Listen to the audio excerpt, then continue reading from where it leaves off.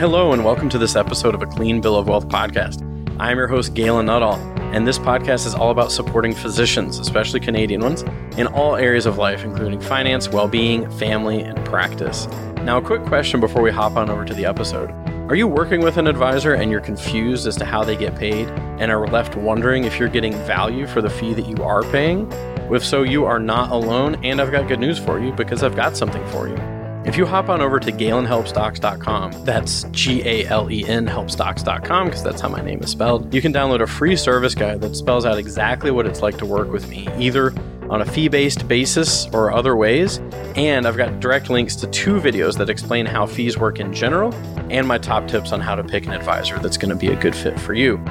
And you'll also be on my list to be the first to find out when I release a new podcast episode, YouTube video, or when I've scheduled a webinar for physicians and their partners. And while you're on the site, you can read up on how I support physicians with big decisions like how can I make the most of my corporation, or am I on track for retirement? So thanks for checking that out. And be sure to go to GalenHelpsDocs.com to check out that guide and the links to those videos. And now on with the show.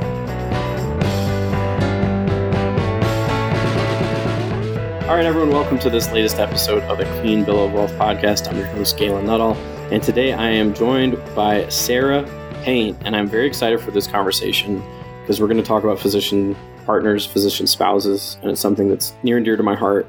And so to introduce Sarah quickly, so Sarah is a master certified life coach who works with physician spouses and partners and helps them create unity in their relationship through coaching, and is a spouse of a physician herself, so obviously has insight into that reality. So welcome to the show, Sarah.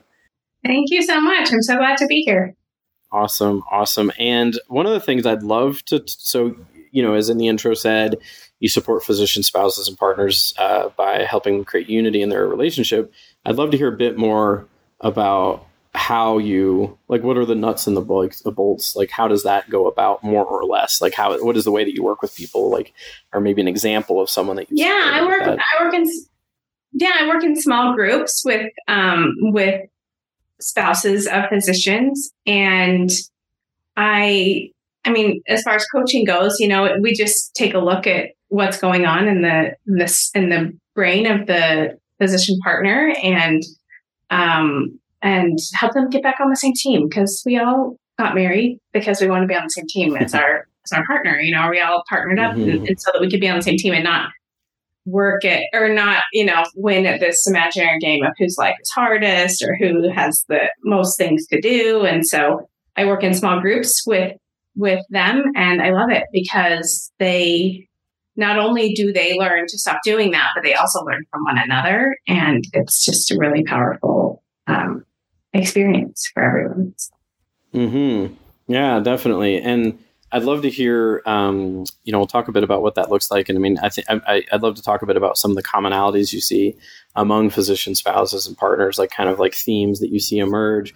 And before I do that, though, I want to make sure everyone is aware that Sarah and I are holding a summit on Sunday, August 14th. At 7 a.m. Mountain Time, 9 a.m. Eastern Time, where it's live.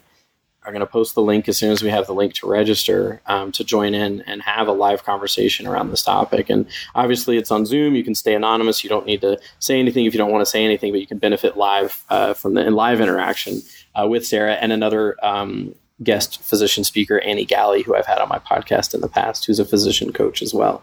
So I want to make sure we said that, because it's certainly going to be in the text of the podcast wherever this is posted, but I want to make sure the listeners heard it as well. Now, you mentioned something pretty interesting about keeping score. Well, sorry. First thing was you get married, you want to be on the same team, obviously, or you get together, even if, if you're not married, but you've gotten together for a reason to work together towards a good life.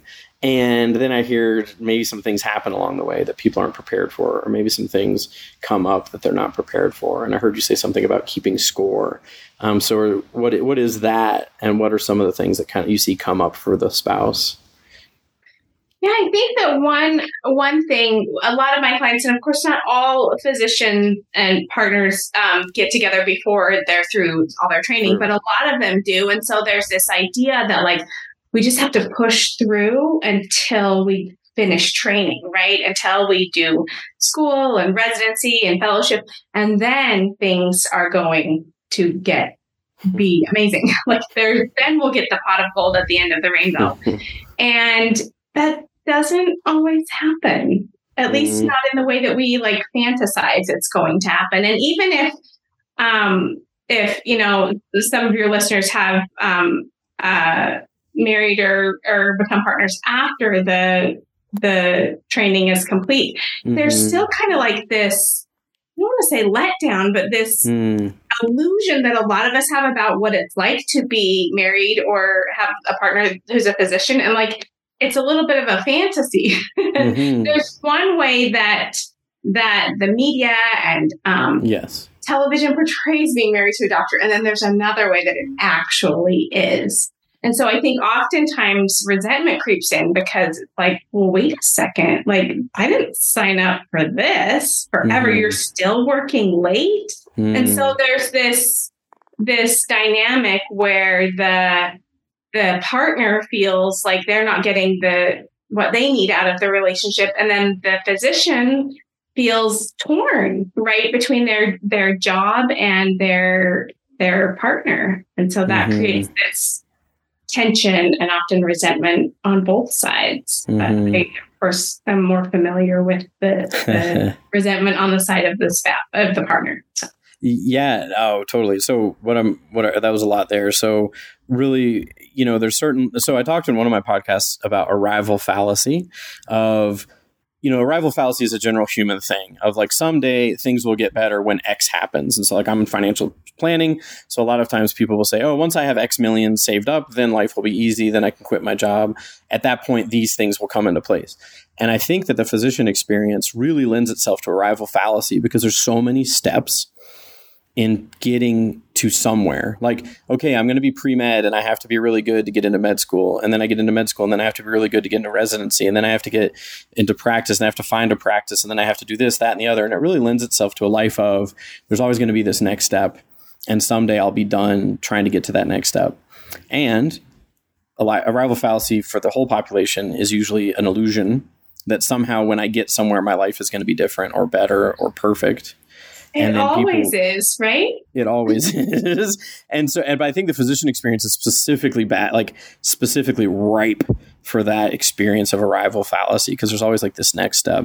And my own dad, about a year and change ago, I talked to him and we had a real heart-to-heart conversation. I said to him, like, well, what do you think something I can provide to physicians? And he told me that in his own experience, like he was a nephrologist, you know, really good practice, making all the money he ever thought he could make and owning the house he ever dreamed of and the cars he ever dreamed of, family that he always wanted. But he said internally he was living a life of quiet desperation. And I think it was a lot of that arrival fallacy. So my dad at that point in time did get coaching. And so one of the things he told me was if you can introduce physicians to good coaches, I think that would be really great. So that's about a year and change ago. My podcast shifted from purely financial topics to coaching because I thought, all right, maybe that's my role on this earth is to introduce physicians to coaches. Now, so when it comes to that sort of that sense of like, this isn't what I signed up for, or I thought that things would be different at this point in time. Like what can be done about that? Because it's kind of true to a certain extent. So it's like, what can you actually do about that once you've identified it? Oh, that's such a good point. And the first step obviously is to like recognize what's going on. Right. And then it's all about like shifting the way that you've been looking at your life. And sometimes we put so many things, like we sweep them under the rug because it will be better when. And it's about like, how about we take a look at those things that we've been putting off for so long and work on them together and become like equal partners in this relationship instead of, I often see with physician partnerships, like where we've got one physician and one non-physician, where there's like this pedestal idea where the physician is kind of put up on a pedestal, and even almost without even knowing it, the spouse is like, well, they're smarter. I could never do what they do. It's their money. I don't know if you hear that, but I hear that a lot. It's their money because they're the ones on the paycheck. And so it's about like, that's not good, of course, for the partner, but it's not good for the physician either, because you're not on an equal playing field then. And so it's about like recognizing where you're doing that and then not putting anyone on a pedestal, because the opposite is also true, right? Sometimes we look down on our partner and we're like, seriously, like they have their priorities all out of whack or whatever it is. And so it's about getting on the same team. Yeah, absolutely. Yeah. And I definitely see that, like, conscious or sometimes unconscious, it can happen where there's this element of, yes, it's the physician is knowledgeable, is smart. And they are, in some partnerships, if the physician is either the sole breadwinner or making vastly more than the other partner, it can be this thing of it's their money, it's not my money. And I mean, I think definitely one of the things, and I had a conversation with a friend of mine recently about this, and what really hit me in that conversation in part was like, and I get that, like, and I mean, even my own wife and I, neither of us are physician, but we've definitely taken turns being like the majority breadwinner just because of the way our life has worked. Like when we got married, I made more. Then I was a stay-at-home dad for 3 years, so she made more. Then I got a different job, and then she, like, it just keeps flip-flopping in our lives. And so I can totally get that, where you can fall into this pattern. Now, one of the things I was going to say, though, is like in the case of there being either a spouse that isn't working outside of the home or a spouse that or partner that is making less, there's an interesting, I had an interview with a New York Times bestselling author, Eve Rodsky, that talked about the value of what someone brings to the household that isn't defined monetarily. Because just because there is not a societal definition of, and just to use an example, when I was a stay-at-home dad, I was making dinner every night because my wife was working like night shifts, like 6 p.m. to 6 a.m. sometimes, and like crazy hours. So I was the one taking the kids to the library. I was the one doing the shopping. I was the one doing the laundry, all those things. I wasn't getting paid for it, but there's a monetary value to that. Not just monetary, obviously, but like in the sense of if we had to pay someone to do it, we'd have to pay serious money for someone to do all that. And above and beyond that, there's an intrinsic value of bringing that to the table of like, this is taken care of, but it can be hard because you're not actually paid to do it. So it's almost like I'm not contributing. Right. And society doesn't value it as much. Right. In the vast majority, I'd say, yeah, that's accurate. Yeah. I remember when my husband was a resident working so much, and we're living like off like a waiter's salary, like pretty meager. And I was staying at home like with 4 little kids. And one of his coworkers who's single said something to the effect of like, "Oh, my cleaning lady is coming tomorrow." And he said, he was telling me this story later on. He's like, my first impression was, number one, how do you afford a cleaning lady? Number two, like, cleaning lady, what? And he goes, and then I just paused and I said, I don't need a cleaning lady because you do everything. Like he came on me was just like, thank you so much for the contribution that you make, And that can be really, like, society doesn't always value it, but it doesn't value it in our home. Yeah. And I mean, and it was a good interview to talk about that. It was about the domestic imbalance in the household and the imbalance of value. And it was pretty interesting. And I mean, so I guess my question would be is like, if you do come across that idea of it's not my money, it's their money. I mean, I assume for some people, that's not the case, right? That may not be the dynamic. For other people, it may be the dynamic, but they don't even realize it. And for others, it may be like completely spoken. Like, I do not feel like this is my money, or it's as much my money as it is theirs. So maybe I can't influence the financial decisions. And so what does that conversation kind of look like when you're working with coaching around that? Yeah, I mean, I would love to hear because you work with money, and so I'd love to hear what you have to say. But I think the first step is, number one, recognizing when they have it. And it doesn't usually sound like it's not my money, it's their money, but it will sound like, well, I have to ask them if it's okay. Mm-hmm.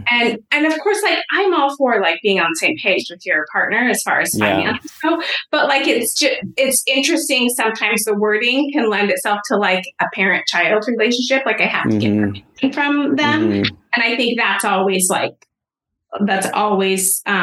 just something to be aware of and to be, to recognize how that might be affecting their relationship. There are times when the physician feels similarly, like, no, it's my money. But I have found it like so rarely, so rarely when we really get down. It's actually the spouse that clings on to that more than the physician does. I got it. So we just work at like reframing that and like you of course you can always think that, but how is that affecting your marriage when you come from that parent-child dynamic with finances? So yeah, what do you see? Yeah, no, definitely. And I love that idea that when you do ask the physician, how do they feel about it? It sounds like the overwhelming majority are like, it's our money.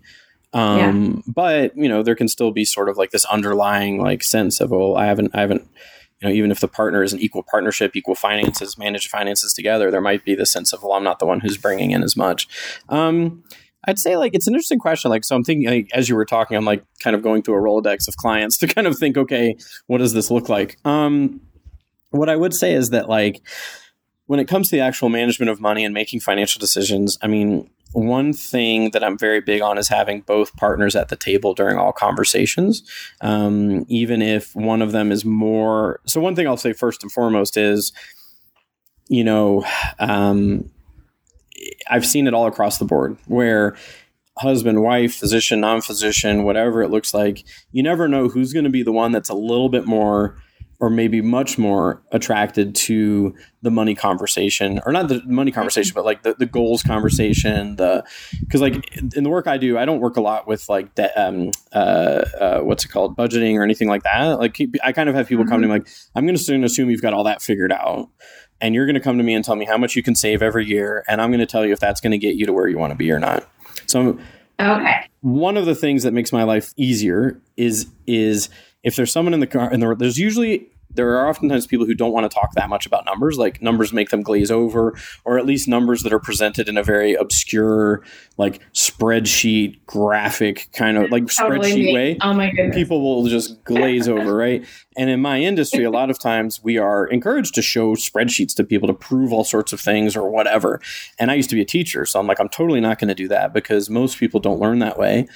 So I start with different types of learners. Most people are visual learners, so I tend to default towards visual, big picture things, and then I drill down to the specifics later on. So what I'm getting at is like, even if I come across a couple where one might be more number oriented than the other, I find that I can usually have a conversation with both of them about where they see themselves in the future financially and what they want to achieve in the future financially. And sometimes it's the physician that's very into the finances. Sometimes it's the spouse. Sometimes it's neither. You never know. It's more of a personality thing. But I will say that it probably would be valuable for me to have a bit of a conversation around, when we're setting goals, I should be cognizant of like, are these goals really both people's goals, or is there any potential that the partner feels like they can't have as much of a say in the goal as if they're not earning as much, or if they don't sense it's their money, right? Because I could end up designing a life for more like if there is that dynamic of, oh, it's not my money, I could accidentally default to, well, the person who's making the money is going to decide how this goes. But I try really hard to make sure both people have an equal voice in the conversation. I rarely meet with one spouse and not the one partner and not the other, because so many of the conversations we have are so critical to everything that I want both of them there. And sometimes people say like, well, I don't really like numbers. I don't like spreadsheets. I'm like, well, don't worry. We're not even going to talk about, like, certainly in the first meeting, we don't talk about spreadsheets or numbers at all. It's very much a overarching, like, what's important in your life and what are you passionate about conversation. But definitely something for me to reflect on when I'm having these conversations.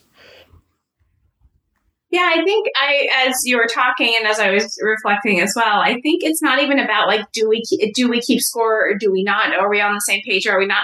It's just noticing when we aren't. It's like recognizing, oh, in this area, we're such good team players. And then this other area, we maybe aren't so much. And how can we build off of what we're doing well and do it in this way, in the finances in a different way, or in parenting in a different way. Yeah. And so I don't want to give the impression that like, oh, I either see marriages where they keep score or they don't.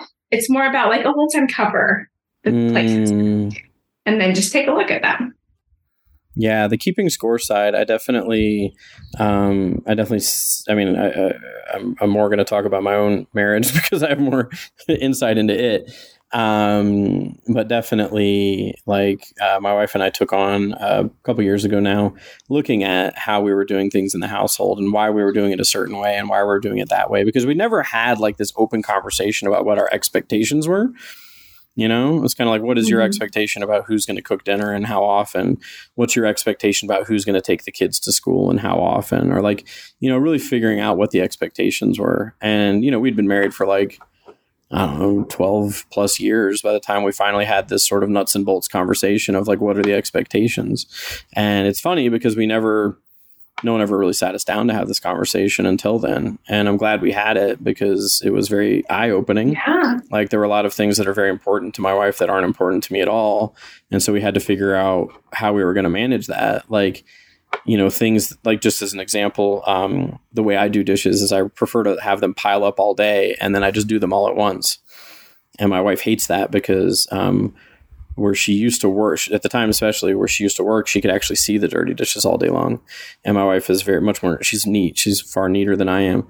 So she's like, I like tackling them as we go. And I'm like, well, I feel like that's really inefficient. I'd rather just do it all at once, put on a podcast, you know, do my thing. Mm-hmm. So we had to talk about that and be like, okay, how are we going to manage this? I'm like, well, if I put them in the sink and you can't see them, is at least that like a way to like, you not, you know, we had to talk about it. And it was a very, and what I really got from that conversation was how important that conversation. It sounds silly, dishes, like it sounds silly, but it really made a difference, and how it really made a difference.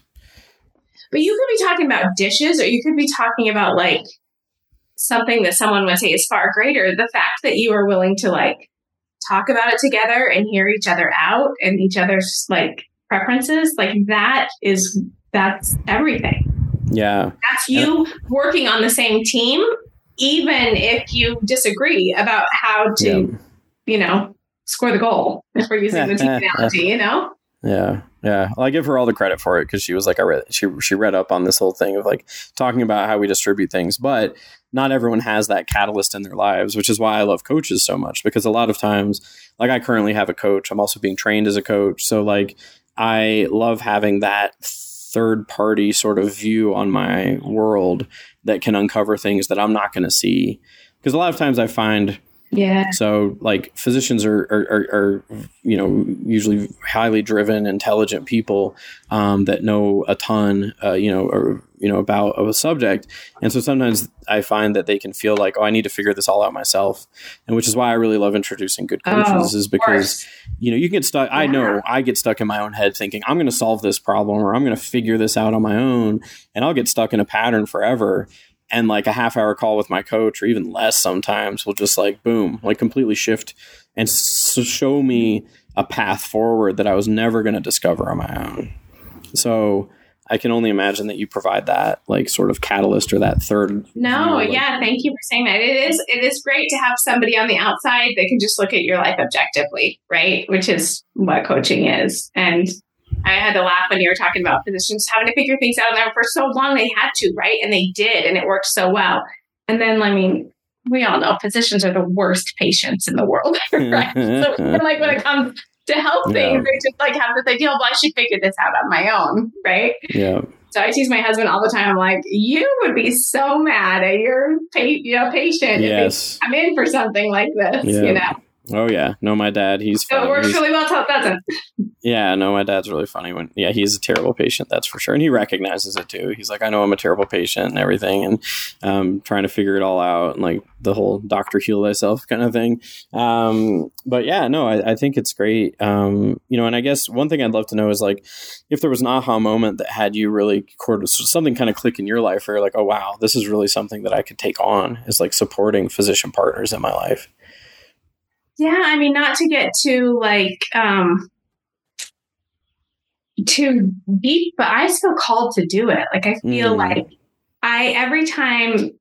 So I was a teacher by profession as well. You and I have talked about this, and I was at a point in my life when my husband was had finished training, and we had reached the pot of gold at the end of the rainbow. And I remember standing in my laundry room, thinking like, I did all that for this. Like this is what this was all about, because I still like, I wasn't happy all the time, right? Like I thought I would be, right? I was still a human being with like human experiences and problems, and kids that still like, you know, struggled, and a husband who was still working a lot. And that's when I found coaching myself. And I just remember thinking, before I ever like wanted to or had decided for sure to be a coach, just like I just kind of had like that spark. I thought, well, if I do this, I want to help spouses of physicians, because every single one of them that I've ever met they're just so, they have so much drive and so much like grit. They just bend through. I don't know if they choose that by being married to a physician, or if they like earn that by being married to physicians. Probably a little bit of both, right? But you can't like go through that lifestyle and not just be gritty and be like driven and just learn so much, right? And expand yourself so much. And so I feel like the entryway into helping so many of the problems that we're experiencing with healthcare is to help physician families, strengthen the physician families. Yeah. Absolutely. Like that ripple effect, like there's a lot of, I've read some research on how the quality of life of a physician impacts the quality of care that their patients receive, which obviously makes sense. How could it not, right? Yeah. And certainly in the home, like that's a big part, obviously, of the life. If we can strengthen the partnership of the physician family, then not only can the physician give better care because they're not worried at work that their spouse or their partner is like resenting them and angry with them all the time. And we can also strengthen the spouse who has so much, as I talked about, like so many gifts and talents, and they can go and do whatever it is that they feel called to do because they can release all of that energy that they previously spent on resentment and frustration with their partner and their partner's job. And I'm sure you see this with finances. Like if I can help them clean up their finances, they have so much more space in their life to take care of their patients in a better way, be innovative and come up with solutions to healthcare problems that nobody's come up with before. It takes so much energy to worry about things.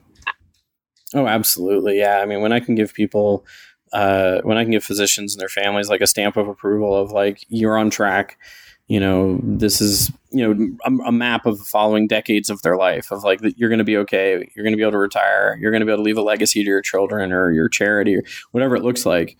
Yeah, for sure. Like, because I know a lot of physicians who work really, really hard, doing extra shifts and working evenings and everything. And sometimes I ask them why, and they're like, well, because I need to make more money. And I'm like, well, do you know how much more you need to make? And a lot of times they don't know. They just feel like they need to make more. And so a lot of what I can help with the financial planning side of things is to find out, do you need to work more? First of all, may or may not be true. And if it's not true, then what do you need to do? Or how much do you really need to do? And what's your quality of life going to be like if you can scale back?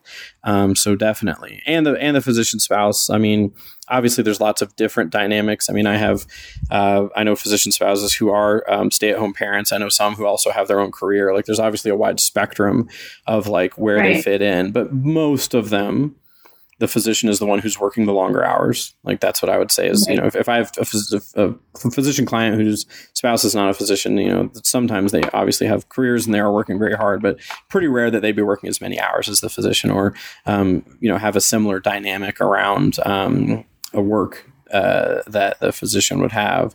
But yeah, no, I definitely think I'm definitely thinking about a few friends in particular who are physicians partners who are just rock stars. And, yeah, like I never really thought about that, but there definitely is something there. Like you said, that grit, whether by necessity or by design, like that grit of like, because I mean, they have experience, certainly depends on when they've, met up, right? Like if they met up since the early days of like, med school and residency, like certainly that's one dynamic, but even the dynamic of, I don't know a lot of physicians that don't have to do some sort of night shift now and then, or some sort of travel now and then, like something a bit out of the ordinary of someone if they had like a normal 9-to-5 job. So it definitely takes something. Right. They don't really clock in and clock out. Right. So whether they met at post training or not, like the spouse has to be willing to go with the flow or figure out some things because it's not like, oh, they walk through the door every evening at 5:30.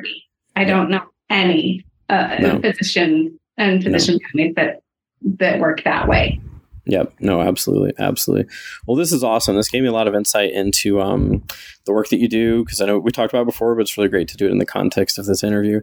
And before we wrap things up, I'd love to hear a little bit about, what we're going to be talking about on the 14th specifically. So very quickly, the event on the 14th is for physicians and their partners. So both of you are welcome, or either of you are welcome. That's what the event is all about. And we're going to have two speakers, like I said, Sarah and Dr. Annie Galley is going to be there as well. But yeah, Sarah, if you could give some insight into what you're going to cover in that event on the 14th. Yeah, I'm going to talk about and teach on how to get on the same team again as your partner. Get on the same team. I love it. And where's the best place for people to find out more about the work that you do? sarahpayne.com, no H. SARAPAYNE is my website, and there's lots of free resources on there. And then I also have a podcast called The Doctor's Wife, where they can, if they're podcast listeners, if I'm guessing they are, they're listening to it, they can find me.